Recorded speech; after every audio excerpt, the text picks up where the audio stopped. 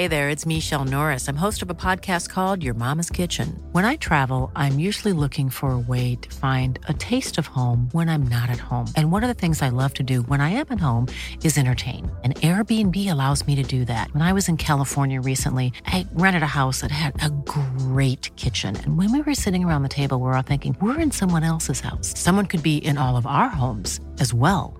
If you have a home, but you're not always at home, you have an Airbnb. Your home might be worth more than you think. Find out how much at airbnb.com/host. Hi, I'm Daniel, founder of Pretty Litter. Did you know cats tend to hide symptoms of sickness and pain? I learned this the hard way after losing my cat, Gingy. So I created Pretty Litter, a health monitoring litter that helps detect early signs of illness by changing colors, saving you money and potentially your cat's life. Pretty Litter is veterinarian developed, and it's the easiest way to keep tabs on your fur baby's health right at home. Go to prettylitter.com and use code ACAST for 20% off your first order and a free cat toy. Terms and conditions apply. See site for details. Hello and welcome to the Media Podcast. I'm Ollie Mann. On today's show, the rise of pandemic podcasting, what we lose if we lose the JC, and why The Telegraph isn't taking China's money anymore. Plus, the Edinburgh TV Festival goes digital and the audio industry offers funding for freelancers hit by the outbreak. And in the media quiz, we wade through the weirdest shows in the Disney Plus back catalogue. It's all to come in today's Media Podcast. And we are, of course, recording remotely again, so apologies if, like last time, we generate some weird feedback farty noises and or lose a guest midway through the show. The good news is I've insisted we had 3 guests this time, just in case anyone does a Maggie Brown. And what a selection we have for your audio pleasure. First up, radio and podcast critic for The Observer, writer and broadcaster Miranda Sawyer is here. Hello, Miranda. Hello, Ollie. Hi. Hello, Ollie.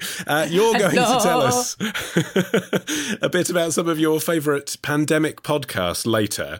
But yes. Before all that, just generally, you listen to a lot of live radio output as well, obviously. How do you think the industry is living up to the challenge? I think really well. I'm really impressed because there's a kind of practicality to the scheduling, which I think is quite interesting. So when it comes to kind of BBC radio, there's been a bit of streamlining of shows. So a lot of people are starting a little bit later. Lauren and Vern is starting later on Six Music and going on for longer. And so what you get with that is a kind of familiarity, which I think people really want in times of crisis. I mean, you kind of want your radio as a little friend chuntering along in the background quite often, I think. And when it comes to other, more newsy broadcasters, say LBC just covers coronavirus consistently, which I think is kind of amazing, really. And so I think it's doing pretty well because it's quite interesting to be an audio critic, meaning that in the kind of terms of culture, audio comes quite low normally, films at the top and then probably followed by TV and music, and audio, radio and podcasts kind of come just above dance, I would say. And suddenly we're like there's loads of creative audio out there that's being absolutely made for everybody to listen to and being made contemporaneously. So it's new. And, they're going to run out of telly soon because they're not filming anymore. Yeah, you've made me feel sorry for the ballet critics. We should have one on next episode. Well, talking of LBC, we have a living, breathing radio practitioner from that network with us. It is the return of LBC host Ian Dale to the show. Hello, Ian. Hello, Ollie. Hi. Hi. Now, you were one of the first national radio personalities to self-isolate before it was trendy. So you've been doing this for a month now from your bedroom in Norfolk, I believe. What have you learned? Kent. I'm actually in Kent. Okay. I live in Tunbridge Wells during the week, and then I do have a house in Norfolk, but I am not doing a Robert Jenrick and going to my second home at all, because I just think I've got a broadcast set up here which works, and I just partly I don't want to risk it, but also I think there is something about people going to second homes, and it's not very popular with the locals because they think you're bringing disease with you and all of that. So yeah, I self-isolate. I think it was on the 16th or 17th of March because I'm a type 2 diabetic, so in theory more at risk than other people. And I was going to start at the end of that week, and And then I think LBC decided to use me as a bit of a guinea pig and said, no, do it from tomorrow. So I started on the Tuesday, and miraculously, it's worked brilliantly. The line hasn't dropped out once. I do tell people where I am. I'm not trying to make out I'm in the studio, but I don't think if most people didn't know, they would realise I wasn't in the studio. And just give us a little bit of technical geekery. How are you managing to keep that connection so perfect? What are you using, or what have you learned to use? Well, I do have a bit of a dodgy broadband connection here, so I was a bit worried. So I did try and get an ISDN installed, but everybody then said, "Oh, that's so 1990s," and I think BT are actually stopping ISDN soon. That didn't work because their engineers were told they couldn't actually come in the house, so I didn't get that as a backup in the end. I've got my laptop, and I use IPDTL, which links into Leicester Square. I've got a media port box, which I think what that does, that plugs into my router. So the router, unfortunately, is right at the other end of the house. So there's about 30 metres of wire, which we've had to put sort of like gaffer tape all through the house. And that apparently equalises the broadband signal. So if there is a dropout, you don't notice it for quite some time, unless it's a prolonged one. But so far, we haven't had any problems. So that goes into my laptop. So the producers can sort of put stuff on a Google document to tell me what's coming up next. I've got a GPS 24-hour clock, which my partner kindly got from, I don't know, somewhere in Tunbridge Wells. I've got a picture of my mum to give me inspiration right in front of me. I've got a second laptop, which has got phone box, so I can see all of the callers coming in. That's actually really important, because there's been a couple of nights when I couldn't use that for reasons I won't bore you with. It was logged into the wrong studio, Leicester Square. And so the producers have to put the calls on the Google document. So they put caller 1, Neil from Walthamstow, caller 2, whoever. But you kind of need to know what the call volume is as to know how much you need to churn to get more callers to come in. Now, on this subject, you basically don't really need to churn at all. From the first few minutes, you've got people coming in. And I've got an Audio-Technica microphone, which apparently everyone else is copying. Everyone wants to know what microphone I've got. So I think Amazon have sold out of those now. Okay, and you haven't got shares in the company, right? This is a genuine recommendation. No, I do not. Chris Mason has bought one, I know that. Okay, right. Thank you for that. Finally, let's welcome back Edelman senior analyst and host of the Primarily 2020 podcast, Karen Robinson. Hi, Karen. Hi, Ollie. Hi. How has your working week changed since lockdown? I mean, the Edelman stuff, I guess, rather than the podcasting. Well, yeah, the Edelman stuff has been... Edelman's been great, I have to say. I've been locked down since the 17th of March, and I remember it distinctly because it was the day after my birthday. So I went in, got some cake, and then have not seen anyone since. So I've just been living on Microsoft Teams, which I have to say, my husband's also on Microsoft Teams for his work, and it's been slightly awkward. He actually hushed me the other night when we were watching telly together because an advert for Microsoft Teams came on, and he wanted to see if they were making any cool product announcements. So I think it's fair to say we're over-invested in that platform.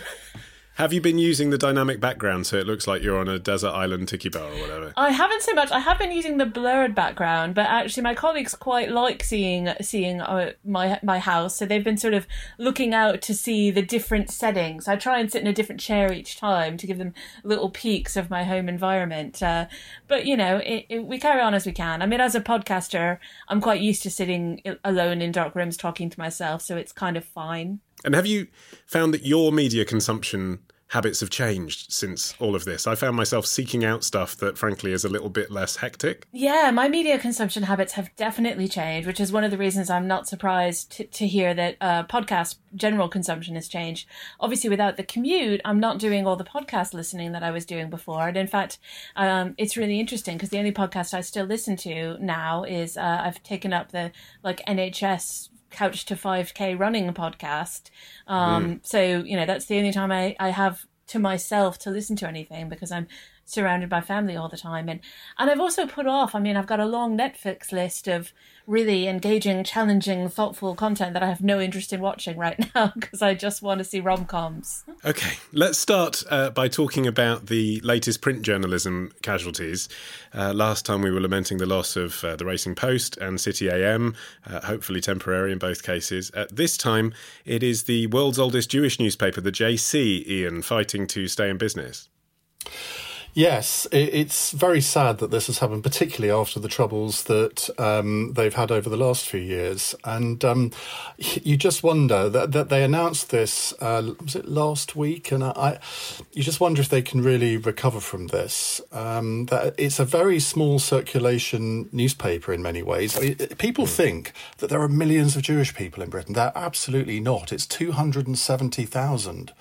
And I think they have needed a newspaper like the Jewish Chronicle, Jewish News, more than possibly other people over the last few years, because they have felt so under attack. We've had the rise of anti-Semitism. It's almost like a community newspaper, isn't it? So I hope somehow someone can come in and rescue them, because I do think it's important that they survive. Yeah, actually, the Jeremy Corbyn stuff is a really interesting example, Miranda, because it shows what happens if you lose a community newspaper. You know, a story like that was being doggedly pursued by Stephen Pollard, the editor of the Jewish Chronicle, and you do think if a title like that didn't exist, we could have ended up with a very different election result. I mean, it takes an interested party like that to keep pursuing a story. Very much so. And I mean, it's interesting. I mean, it does seem that perhaps there's the Jewish Chronicle and the Jewish News, they may merge because the Kessler Foundation is making a bid. So perhaps there'll just be one newspaper. I mean, you know, there were some pretty horrible tweets when the Jewish Chronicle seemed to be shutting from certain Labour-affiliated people. And I do think that, you know, generally, you know, we are a pretty tolerant country, but everybody has a certain kind of identity that they fall into. And I do personally think that those identities need to be catered for in a certain way, and especially the Jewish community, who have obviously been through terrible times that we all know about. You need a kind of environment where your interests and your concerns can be discussed amongst yourselves quite happily. And I think that newspapers are an obvious place to do it. And Karen, it does seem a bit up in the air what's happening. They've announced a voluntary liquidation. They've announced an intended merger.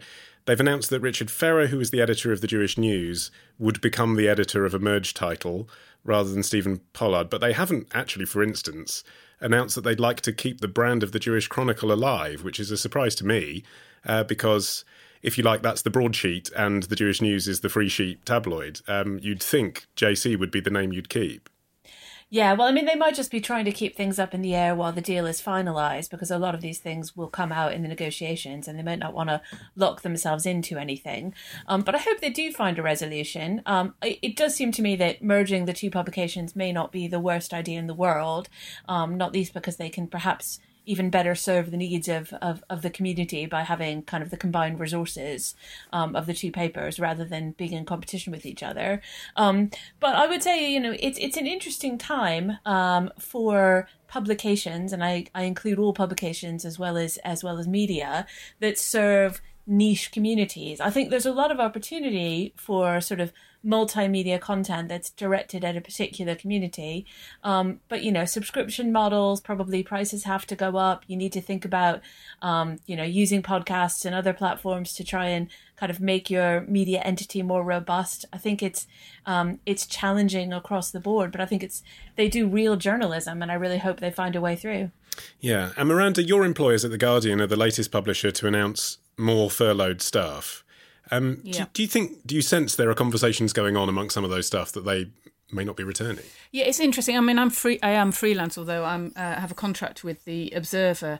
I mean, it seems to me that this kind of pandemic where everybody is shut inside, that this will undoubtedly affect magazines and newspapers in print form.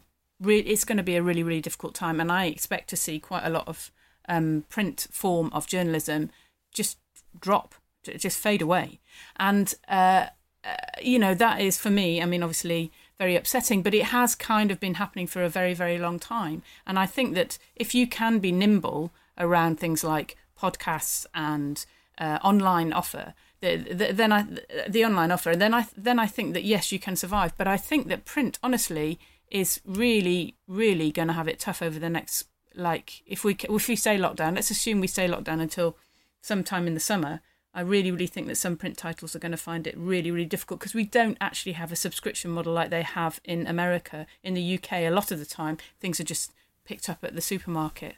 Yeah, and partly because a lot of the advertisers in those publications obviously, are having a tough time as well or aren't open at the moment. Yeah. And with that in mind, Ian, I'm fascinated by the Telegraph's decision to drop their Chinese-funded content from their print and digital editions, because presumably that was very lucrative. It's been running for like a decade or something, and it is sort of state propaganda, but it's become something that people are used to reading. Why do you think they've dumped it? Well, have they dumped it, or have they been dumped? It's not absolutely clear.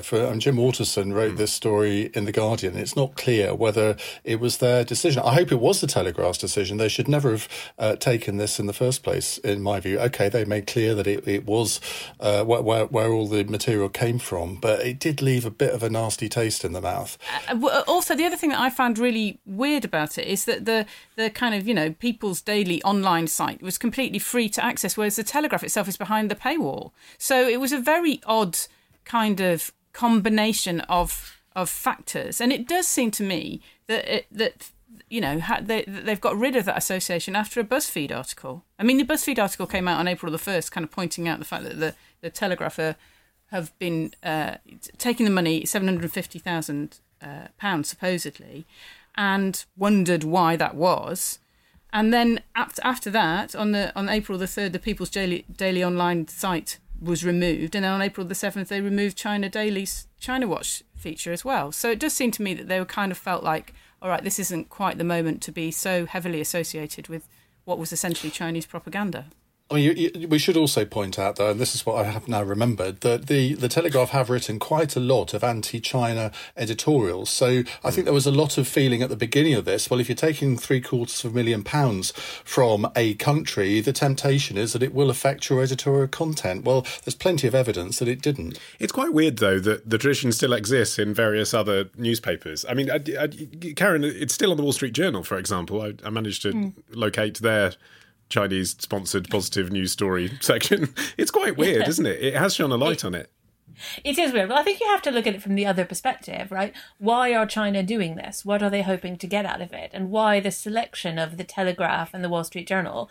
It's pretty clear that what they're trying to do is influence the sort of financial world, the sort of more elite circles within Western countries, presumably to benefit their trade policy. Now, perhaps right now, trade policy is not the top of the agenda, and for perhaps mutual reasons, it might not be the right time for either China or Western publications to be seen as being in sync with each other. I think it's a very strange thing that it happened in the first place, to be honest. But I do hope Telegraph finds some replacement for that £750,000 hole in their budget, because they'll need to come up with it somewhere.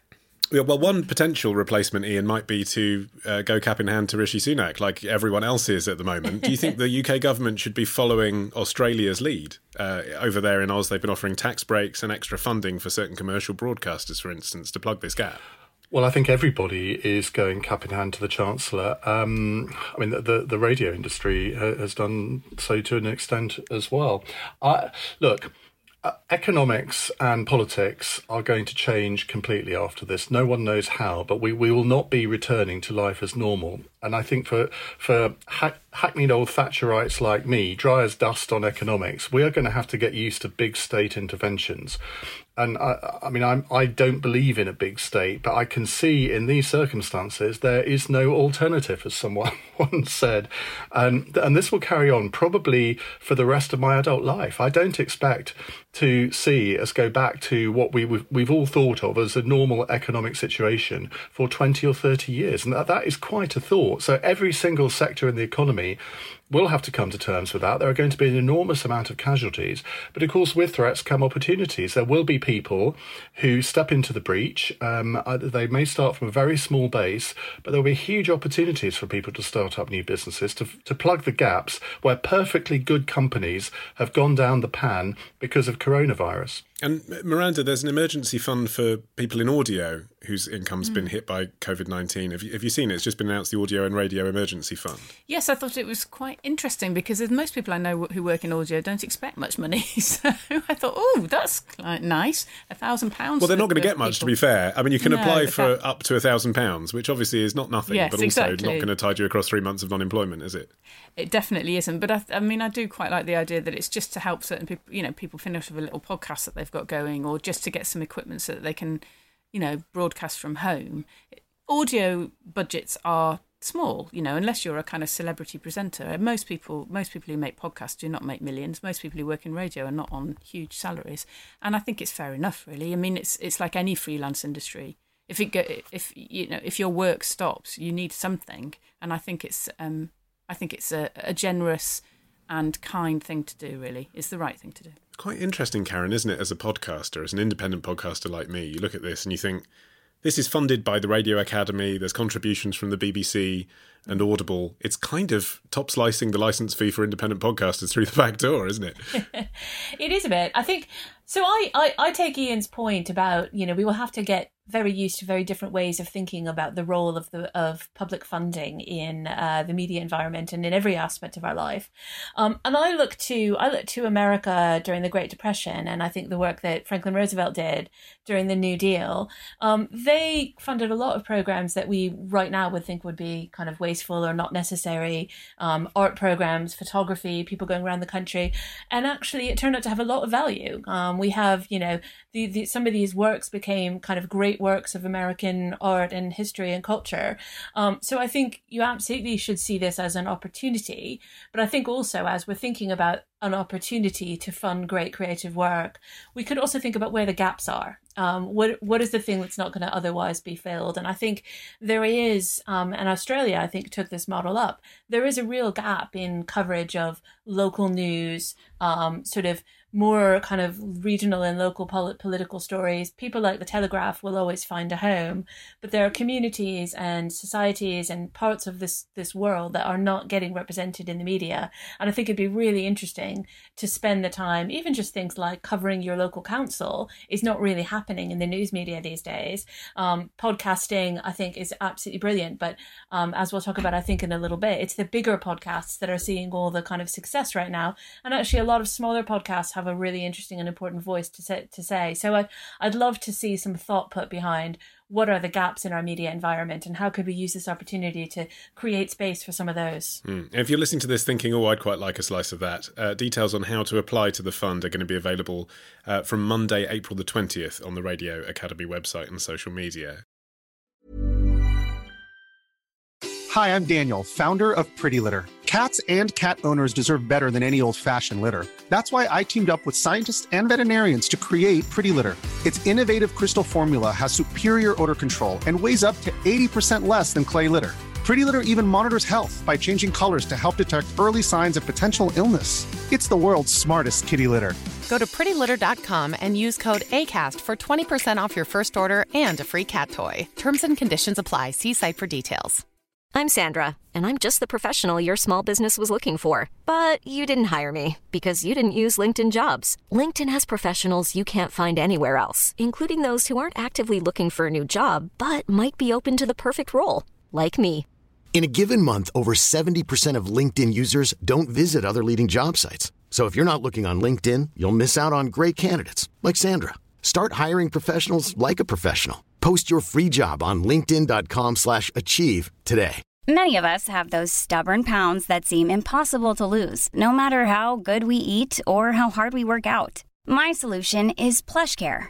PlushCare is a leading telehealth provider with doctors who are there for you day and night to partner with you in your weight loss journey. They can prescribe FDA-approved weight loss medications like Wegovy and Zepbound for those who qualify. Plus, they accept most insurance plans. To get started, visit plushcare.com/weightloss. That's plushcare.com/weightloss.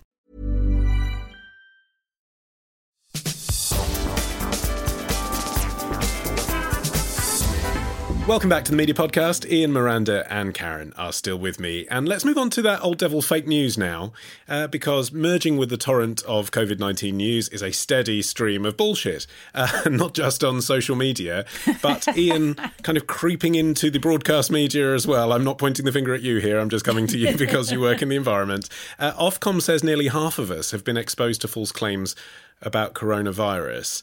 I can't imagine many of those people were watching David Icke on London Live, but that is an example, isn't it, of web culture news influencing the way that broadcast journalists are covering the news. Well, I could not believe that London Live gave David Icke that platform. It was for quite a long time as well, I believe. And I suspect there will be severe ramifications for them from Ofcom. And if there aren't, you just wonder what Ofcom is there for. I guess what you're referring to is Eamon Holmes' comments on 5G, which he then apologised for. There are all sorts of things that go round. And when you host a radio phone-in show, you of course get to hear from people who are interested in some of these random theories. I do an hour with a doctor each week, and some of the calls that come in from that, you think, well, why don't you understand what everybody else understands about coronavirus? I say, well, can you catch it from this?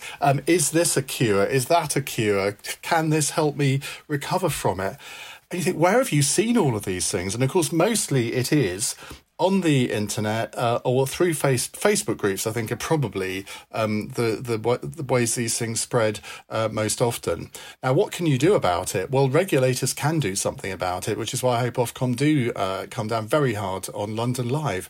On the internet, it is up to the likes of Facebook to try and police these things as best as they can, but we all know how difficult that can be. I mean, it's difficult, Ian, in that format, isn't it? Because, I've hosted radio phone-ins for LBC as well, and I've been to some of the same presentations you have about how the audience respond to listeners above all. That if you hear the voice of someone with a personal anecdote, you trust them almost more than the presenter, certainly more than an advert or whatever.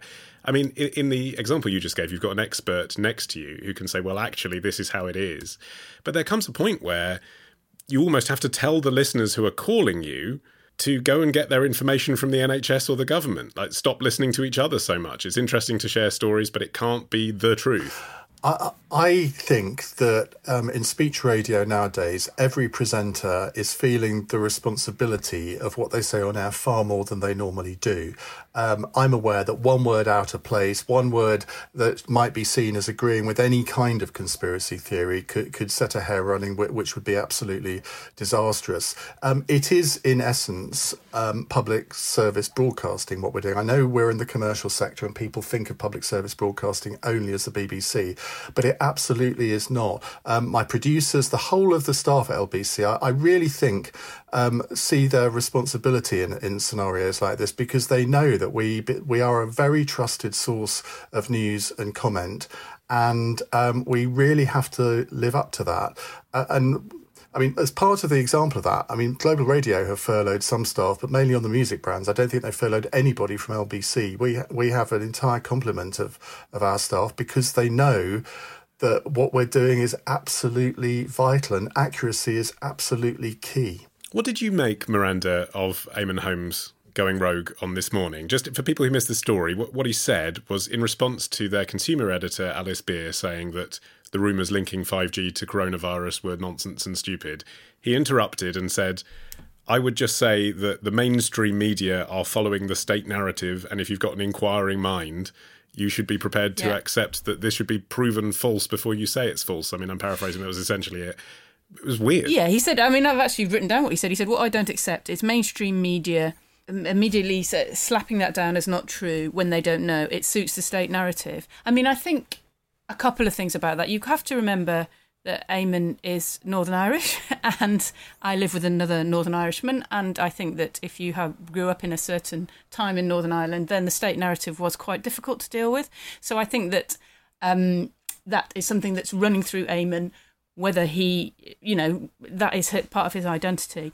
Obviously he shouldn't have said it. It's a complete load of nonsense, the 5G kind of conspiracy theory around coronavirus.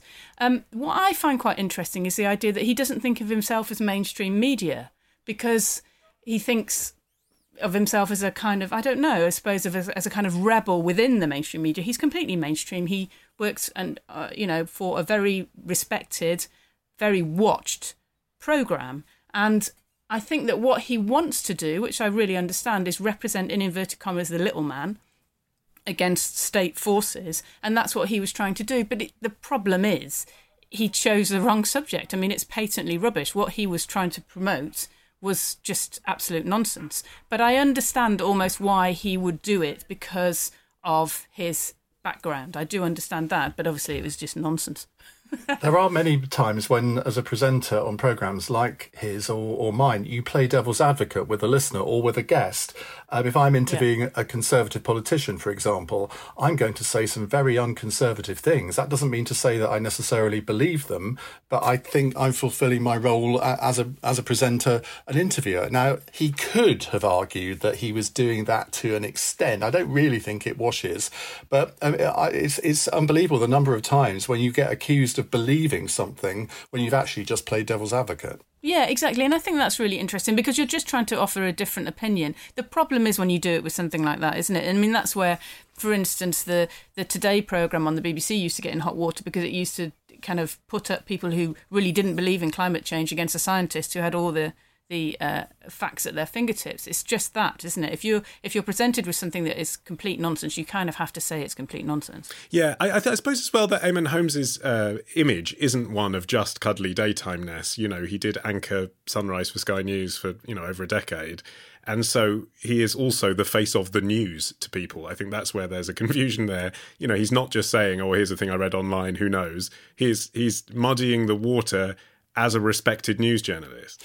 Well, only because he presents opinions sometimes. In LBC, we're encouraged to be opinionated. But I know, like on coronavirus, you do keep some of your opinions to yourself because you're sort of going into slightly BBC mode. It's when you do breaking news when there's a terror incident, you are just in rolling news mode. You don't give opinion at all. And I think that's probably where he fell foul here. He thought, well, this is a programme where I can offer an opinion, and it's cost him. And Karen, one place where people can give opinions, and do, is YouTube.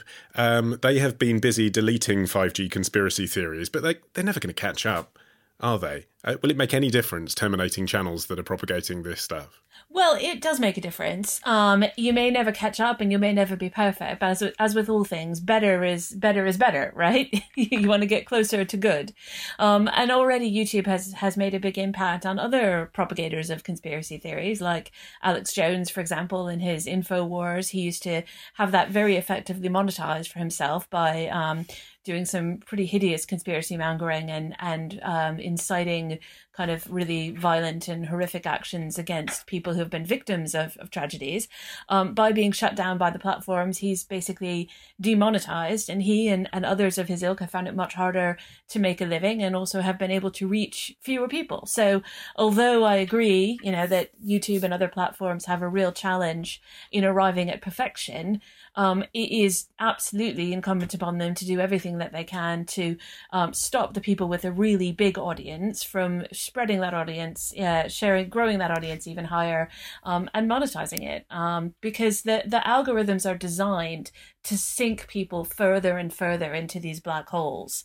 So, if you start watching one kind of mildly critical video or one mildly skeptical video, you will then be fed another one and another and another. And YouTube have been trying to solve that problem. But fundamentally, that's just how the internet works. So taking the people who have the kind of biggest audiences and the highest platform conspiracy-minded nonsense off of the platform is a really good start and actually does make a big difference. And I get the business logic of you click on a bullshit story and they can still direct you to an advert to something they want to sell you, or you engage with a bullshit story and say it's bullshit, and as a result, in a sense, you validate the concept of it existing at all, so that's politically useful sometimes. I don't understand the fake WhatsApp news. Like, what actually is the point for the person who generates a fake news story saying my aunt works for the MOD and she's just come out of a meeting where they said the army's about to put Chester into lockdown? What's the advantage for that person of that thing being spread about? Some people attention. You really, all three of you said that. You really get it. You understand the reason. 100%. People just want to feel important. Let's move our attention to podcasts now, partly because it is a genuinely fascinating area, but also partly because I'm a podcaster and you're all either podcasters or podcast obsessives. So we love to talk about ourselves. Let's go. Miranda, let's start with the new Corona podcasts that you've been listening to and reviewing for The Observer. How do you think the medium's responded to the pandemic? Pretty well, I think. I mean, not all of them. It is interesting to me that there have been a couple of coronavirus podcast put out by ITV and Sky, and honestly the sound is absolutely terrible. I mean, it's quite basic, no pop shields, like just almost unlistenable. So I did think that was quite interesting, given that these are two very big multimedia companies who don't actually know how to make audio. But there you go. I think generally pretty good, I have to say. There's two that I like in particular. One is called The Coronavirus Diaries, and that's kind of made by BBC 5 Live. And all they've done, which is a very interesting and revealing thing to do, is they've just found different people who are working on the front line of looking after and dealing with the coronavirus. So they've got an ICU doctor, they've got someone who works in a care home, they've got a GP, people like that. And they've just asked them to occasionally make a recording into their phone and then send it to them, and then they make a programme out of that. So it's been going for 2-3 weeks, I think now. And it's really good. It's really revealing. It's not schmaltzy. It's not... Well, it is a little bit scary, but it's just very revealing, and I would really recommend that. And actually, I would recommend the LBC Daily Update with Nick Ferrari, actually. It's called Coronavirus UK, and the reason why I think that's good is that LBC are very good at maintaining their relationships with politicians. I mean, maybe it's particularly because we have a Tory government at the moment, and most, but definitely not all, the shows on LBC are perhaps slightly more right-leaning, but the relationships, and also, That's LBC have had... That's true, Miranda. I mean, I know LBC has got this reputation for the. Well, no, I mean, I was thinking of James O'Brien and I mean, I know it's not because James O'Brien is Sheila and Eddie. And there's loads of others at the weekend as well. Yeah, I know. I mean, I do think that's why I was not saying that there was entirely by any means, but there has been an interesting relationship between LBC and politicians in terms of just even shows, so Boris used to have a particular moment on LBC, as did Jacob Rees-Mogg, and, Nick Clegg did, all those kind of people. But the relationships with politicians, I think, is really interesting, because I think they're pretty good at LBC as having good enough relationships to get politicians on, but then hold them to account. And that's what's done really well on the Coronavirus UK podcast. I would recommend that. There's loads, though, I have to say. There's Coronavirus Global Update. There's another one called the Coronavirus Podcast, which is a kind of Brexit cast kind of thing. There's absolutely loads. The Telegraph's got quite a good one called Coronavirus, the latest. I mean, there's just everywhere. There's American ones. But is there anything left to say, Miranda? I mean, often podcasts, I mean, let's take Brexit cast because you just mentioned it. I saw the role there. That was really clever journalists at the BBC who are completely, up to their necks in Brexit and not finding enough space on the news to actually say everything they know. That isn't the case with this story. Like, anything that you could possibly say about coronavirus is being said in the 4 hours of Good Morning Britain, isn't it? Yeah, but I think that people don't always watch the telly, and they want to access it in their ears. And also, I think you're slightly missing the point of those kind of podcasts. So the reason why the Coronavirus Podcast works is because it's the same crew who did Brexit Cast. So you're actually tuning in to see how your mates, the crew, are, kind of having to report on the coronavirus all the time. There's a kind of familiarity and coziness around that. You're part of that club. And if they were just talking about, I don't know, if they're talking about the Brits, you'd probably listen if you liked them enough. So I just think also people swing between two things, don't they? They want loads and loads and loads of information, and then they panic and think, I never want to hear about this ever again. But there is a point where you want loads and loads and loads of information, and that's where these podcasts come. I think the point about familiarity is really important, and that's why the coronavirus one, the Brexit cast one, probably works. I have to say, personally, I would never want to listen to a coronavirus podcast because I think I get enough content from that from elsewhere each day. But the podcast that I do with Jackie Smith, For the Many, which is inevitably dominated by coronavirus now, what we have found in terms of feedback from the listeners is that a lot of them, because it's not just serious analysis. I mean, we have a laugh. There's an increasing amount of smut on it as well, as I'm sure you've seen, Ollie. And a lot of listeners are saying, oh, my God, you are keeping us going. Thank God you're doing 2 a week. We love all the humour, the fact that you're not being serious all the time. And people want something, I think, just a little bit different from trusted voices that they listen to, but they want to know that we're not all going to hell in a handcart. And Karen, looking at the statistics as to whether or not that decision to multiply the amount of coronavirus podcasts that there are exponentially, I saw some research saying 4 out of 5 comedy podcasts now mention coronavirus. Are people listening? Well, I mean, the word on this is basically no. I mean, or at least numbers have gone down, but it's sort of a bit more confused than that. So the biggest podcasts seem to have maintained their listenership and even be growing them, and they're monetizing really well. This sort of flowering of hundreds of thousands of other podcasts around the world, numbers there have gone down because people's lives have changed. And I think it's completely understandable. There's a situational change. People have lost their commute to some extent, which is where a lot of us were consumers of podcasts, and are now at home a lot more, either with their family, whether they're in close quarters. People don't have necessarily a lot of privacy or alone time to do that, or, you know, they've got work from home, or they're just consuming a lot of other content. I expect that will change. I expect that actually podcasts will probably start growing again, but will be different as we go longer into this cycle. Because I feel like people, as we were saying before, there's a real craving that people have for, as Ian was saying, positivity, kind of humor, upbeat, good news stories. And I think we've sort of gone through a period of very intense news consumption. And there's a lot of data that says news consumption went up very, very highly during the first couple of weeks of lockdown, as people are just trying to gather in all they can.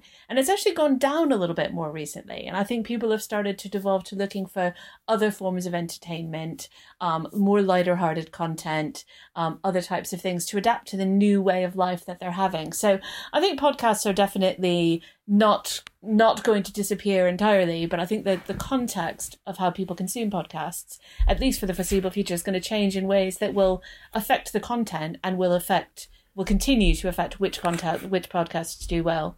It's also really interesting, I think, Miranda, that the device, I mean, something as mundane as what device you're using to listen to the show would have an impact on statistics in this way, because it's not just that you're not doing the commute. Speaking from my own experience, I tend to listen to podcasts on earphones. That's why they feel very intimate and they're truly on demand. But actually, when I'm at home, I don't really want to walk around with my headphones on. I can put stuff out the kitchen radio by tuning to a radio station. I can ask my smart speaker to play a song or play a radio station fairly easily, but it usually balls us up when I ask for a podcast. There are fewer opportunities. So that's to do with a different kind of broadcast, isn't it? So radio generally is a kind of, it's broadcasting out. You could have it on in the background and not really hear it. And podcasts generally are kind of presumed to be a kind of one-on-one podcast. You've got your earphones on it. And that's what really is often quite often the problem with older listeners, because older listeners do not want to put headphones on. They're not interested in that. So, you know, podcasts like say No Such Thing as a Fish, which you would imagine would be massive hits amongst a kind of an older generation, because they don't wear earphones, is not, you know, they haven't kind of found them yet. But the device always has kind of hampered podcasting, hasn't it? Always. Because it depends how you used to listen. So people used to listen on laptops, and then eventually Apple put podcasting buttons onto iPhone, so people accessed it that way. And I think that there is a difference between podcasting, which you tend to listen to with headphones on, as you mentioned, and kind of outward broadcasting, which means that everybody in the family can hear it. It's like putting the radio on in the car. That means that perhaps certain other podcasts, maybe, you know, if you're really interested in history and you were listening to a history podcast, that might not be something that you want everybody in the family to hear. So you'll put something a little bit more jolly on in the kitchen or whatever. I do think that people are consuming it differently, because it tended to be at the commute or at the gym. It wasn't for me, because I neither commute nor use a gym. But for a lot of people, that's how they access podcasts. That's how they used it. But I would, you know, really like to point out that podcasting has always been hampered by how you access it. Always, always, always. And until that is completely got right, then podcasting is always going to have that problem, really. You know, there isn't a box in the corner. It doesn't quite work. You've got an Android phone. It's just difficult. I've been just reflecting on my own consumption habits, because I think in some ways I'm quite typical there, which is that I used to consume podcasts, as you say, Miranda, quite in isolation. It was a kind of personal thing. It was my way of getting stuff I was really interested in. But now that I'm at home with my daughter, my husband, I tend to I'm lately listening to a lot more kid podcasts, you know. So just to shout out one that I've I've been listening to. There's a Stuck at Home, which is a podcast from Fun Kids radio station. They're just doing kind of it's really things good. You can do when you're stuck at home. It's so good. And so we've been doing a lot more stuff like that, stuff that I can consume with her or that we can both enjoy. And I think a lot of people are in that situation of sort of what had been a very personal, private space for you. Podcasting is now more of a family activity. So I think that's a really interesting phenomenon to look at, this kind of movement from being in your head to being close together as a family unit. Just a funny story on that. I have had to think, well, should I moderate my language on my podcast? Because people find it very funny when they listen to me and Jackie Smith swearing. It's quite, they find it quite weird and enjoy it, I think. But I had a listener say, could you moderate your language? Because I had your podcast playing on my speakers at Centre Parks the other day. And you swore, and I was upbraided by one of the other mothers whose children had heard that word. So be careful. I'll tell you, I had to really think about my own language this week when my mother told me with great pride that she had discovered that she can make Alexa play my podcast. And I suddenly had this vision of my mother and her partner in their house in Florida playing my podcast out loud. And now every word that I speak, I think, what would Mom think of this? And Karen, podcast advertising revenue, though, continues to grow, or at least in the US it does. I mean, most of the data as ever on this stuff comes from America. Absolutely. Well, I think one reason that might be the case is because advertisers have relatively few other places they can safely put their content. You've seen a lot of advertisers have been very wary of putting content against the news programs or even in newspapers. I know that a lot of our clients that we work with at Edelman, they have pulled back the media spend that they've made in TV and broadcast and other places because it just felt really inappropriate or awkward to position it alongside some of this others. The nice thing about podcasts is you have a lot of control over where your content's going to show up. And so I think it might have become quite an appealing option to advertisers from that point of view. And then, as I say, the really big podcasts are really big and they're generating a lot of listens. So I think it's now easier for advertisers to navigate because they can start to see where the kind of TV equivalent spaces are to go. Because advertisers and media buying agencies, if I may speak of my own industry, we're not a media buying agency, but from my affiliation with media buying agencies, they just like to whack things into things that have great, big, enormous audiences, not kind of tiny niche things. So now that there are kind of enough big mega podcasts that they can throw their money at, I think that's also very appealing to advertisers. And it's not the same advertisers either, is it, Miranda? It's it's not travel companies necessarily or beverage companies that you get on the telly who understandably would be thinking twice about big spend now. I mean, talk from my own experience. I've got a new sponsor on Answer Me This, which does online courses that you can do from home. I've got a new sponsor on The Modern Man who sell microphones so that you can do remote recording. I mean, these are relevant things to lockdown times. Yeah, I always noticed on the kind of Guardian news podcast that they were sponsored by the idea that you could get, but by a product that was all about headphones. I mean, it just seemed really obvious to me that that's what you would be sponsored by. I wonder a little bit about how many people are listening to podcasts, given that mostly they're subscribed, aren't they? So you subscribe to a load of podcasts, but you might not be listening to them. And I wonder sometimes about kind of drilling down into that. The big podcasts are always going to be big, and maybe when you're at home, you think, oh, I'll try that out, like you would try out, a Netflix series. But actually, people subscribe to stuff and then they don't listen to it. Oh, don't get me started on podcast data, but you can. I mean, it's really hard to get a straight answer out of some of the platforms about kind of what your real listens are. But I will say, Apple, for example, does a really nice job of, you can go into your podcast and you can really see where the drop-offs are, which is really fascinating. So you can really see, was there something I said that drove my listeners away? But that also gives you... It's your swearing. It's my swearing. It's my mum. She's just like, I'm outraged.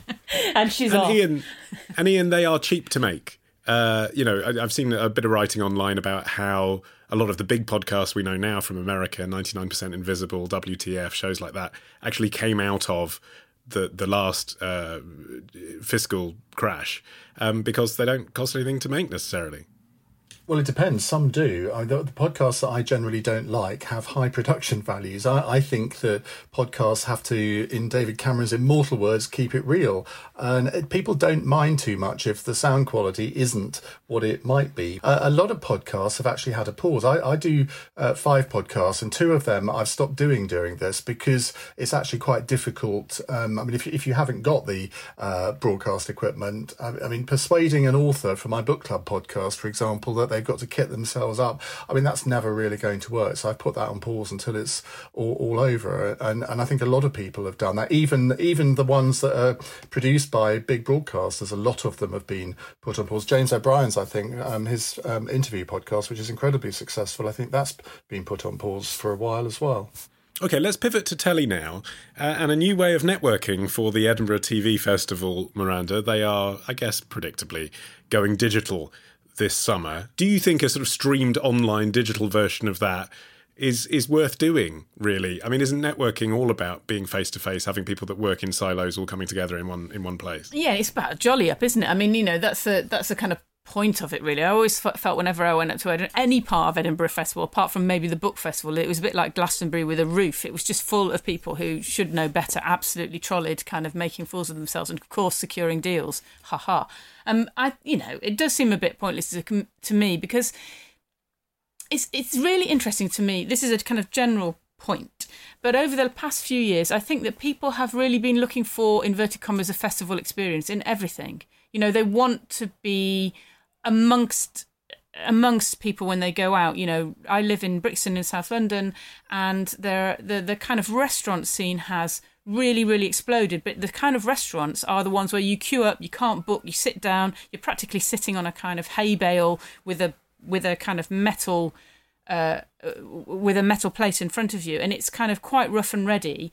And it's, in inverted commas, an experience. And I think that comes out to absolutely everything, whether you're doing a TV festival, whether you're doing a book festival. People want the experience of being in the room with other people and having something happen that can't happen on the internet.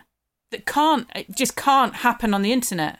That is absolutely right. It's the whole experience. You cannot replicate it online. I just don't see that this TV festival can work. I did a show in Edinburgh last year, interviewing sort of famous people on stage, and I was going to do it again this year, and I'm absolutely gutted that I won't be able to.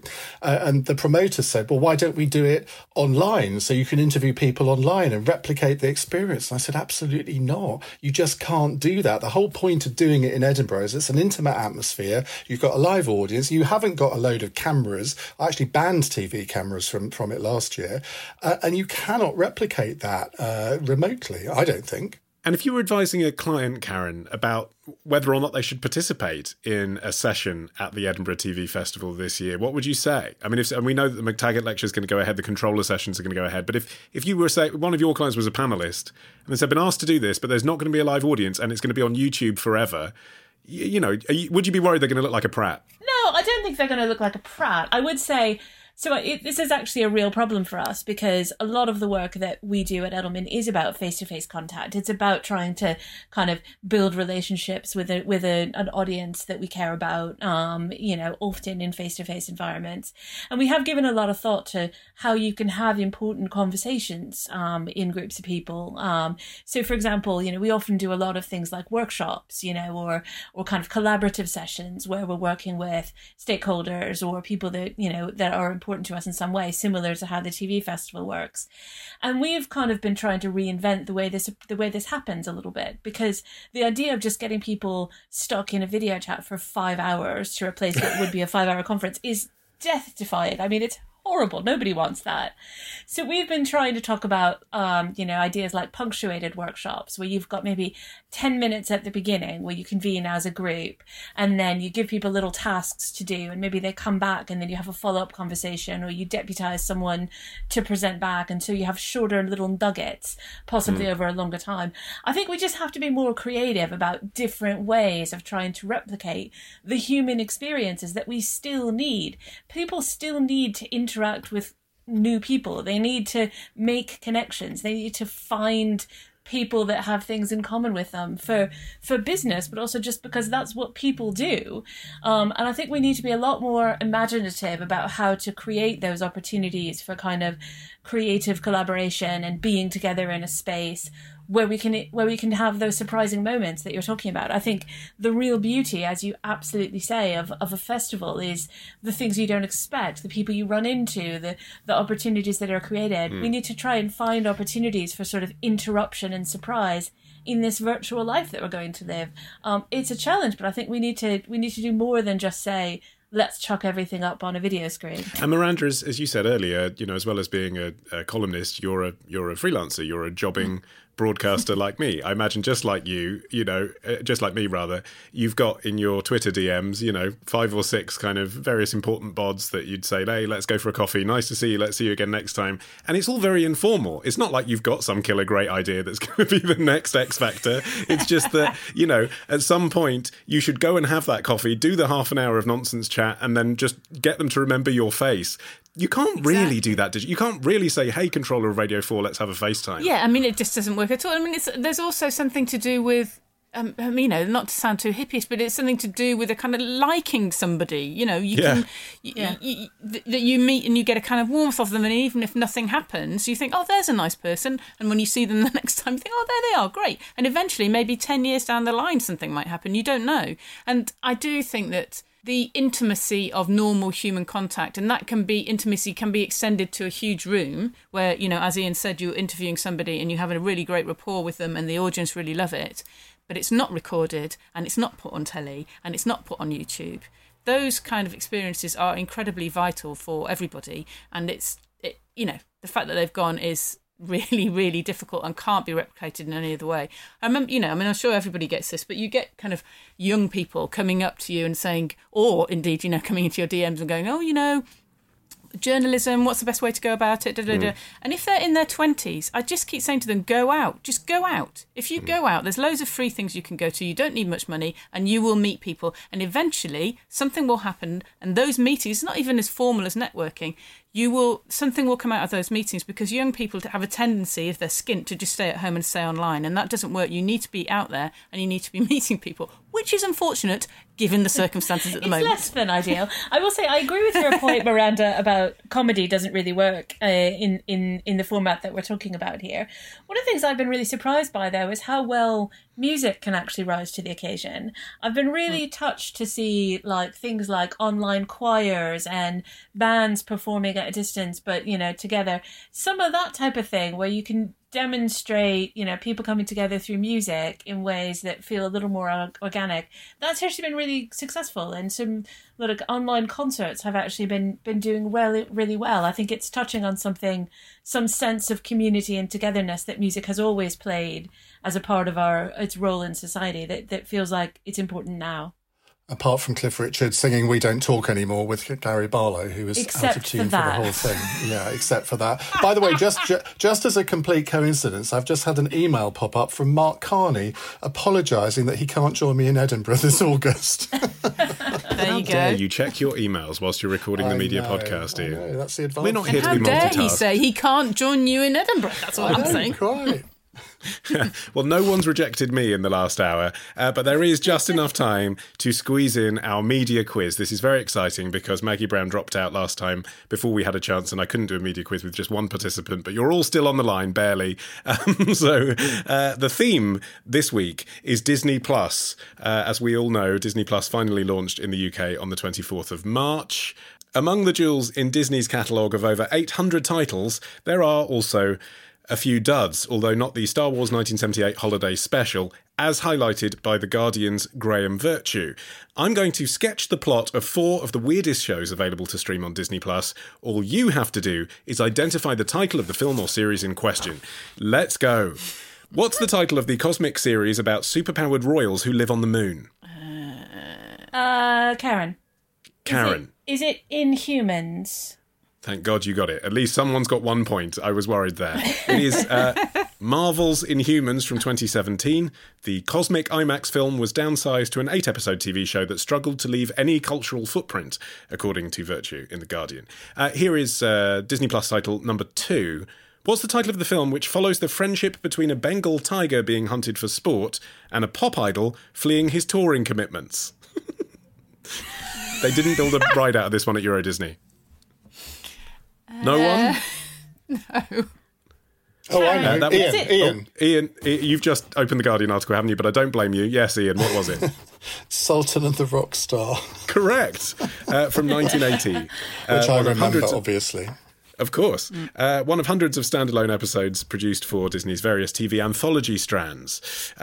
Disney Plus title number 3. What is the name of the live-action tale of a year in the life of a baby squirrel, complete with fantasy dream sequence? Karen. Is it this... Like, it's the something of Perry. Is it the story of Perry? It is the story of Perry, Perri, from 1957. This feature-length follow-up to Bambi is a true-life fantasy assembled from documentary-style footage of woodland creatures frolicking in a national park. And finally, Karen, I mean, you've got it in the bag at the moment, but let's see if...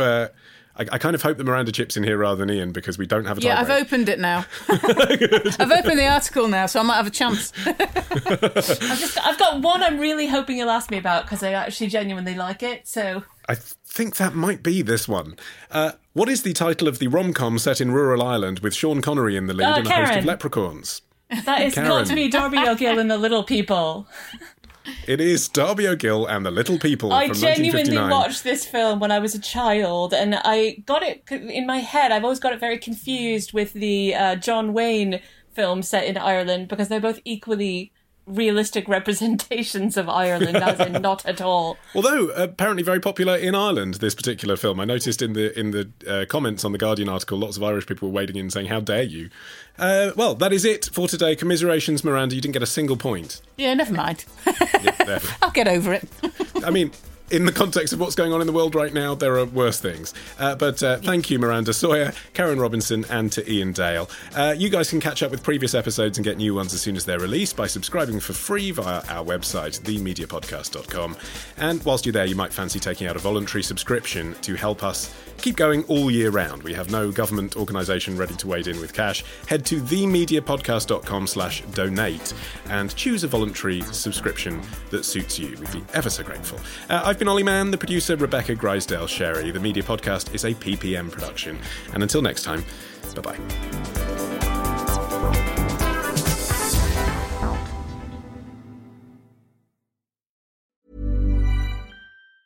Hi, I'm Daniel, founder of Pretty Litter. Did you know cats tend to hide symptoms of sickness and pain? I learned this the hard way after losing my cat, Gingy. So I created Pretty Litter, a health monitoring litter that helps detect early signs of illness by changing colors, saving you money and potentially your cat's life. Pretty Litter is veterinarian developed, and it's the easiest way to keep tabs on your fur baby's health right at home. Go to prettylitter.com and use code ACAST for 20% off your first order and a free cat toy. Terms and conditions apply. See site for details.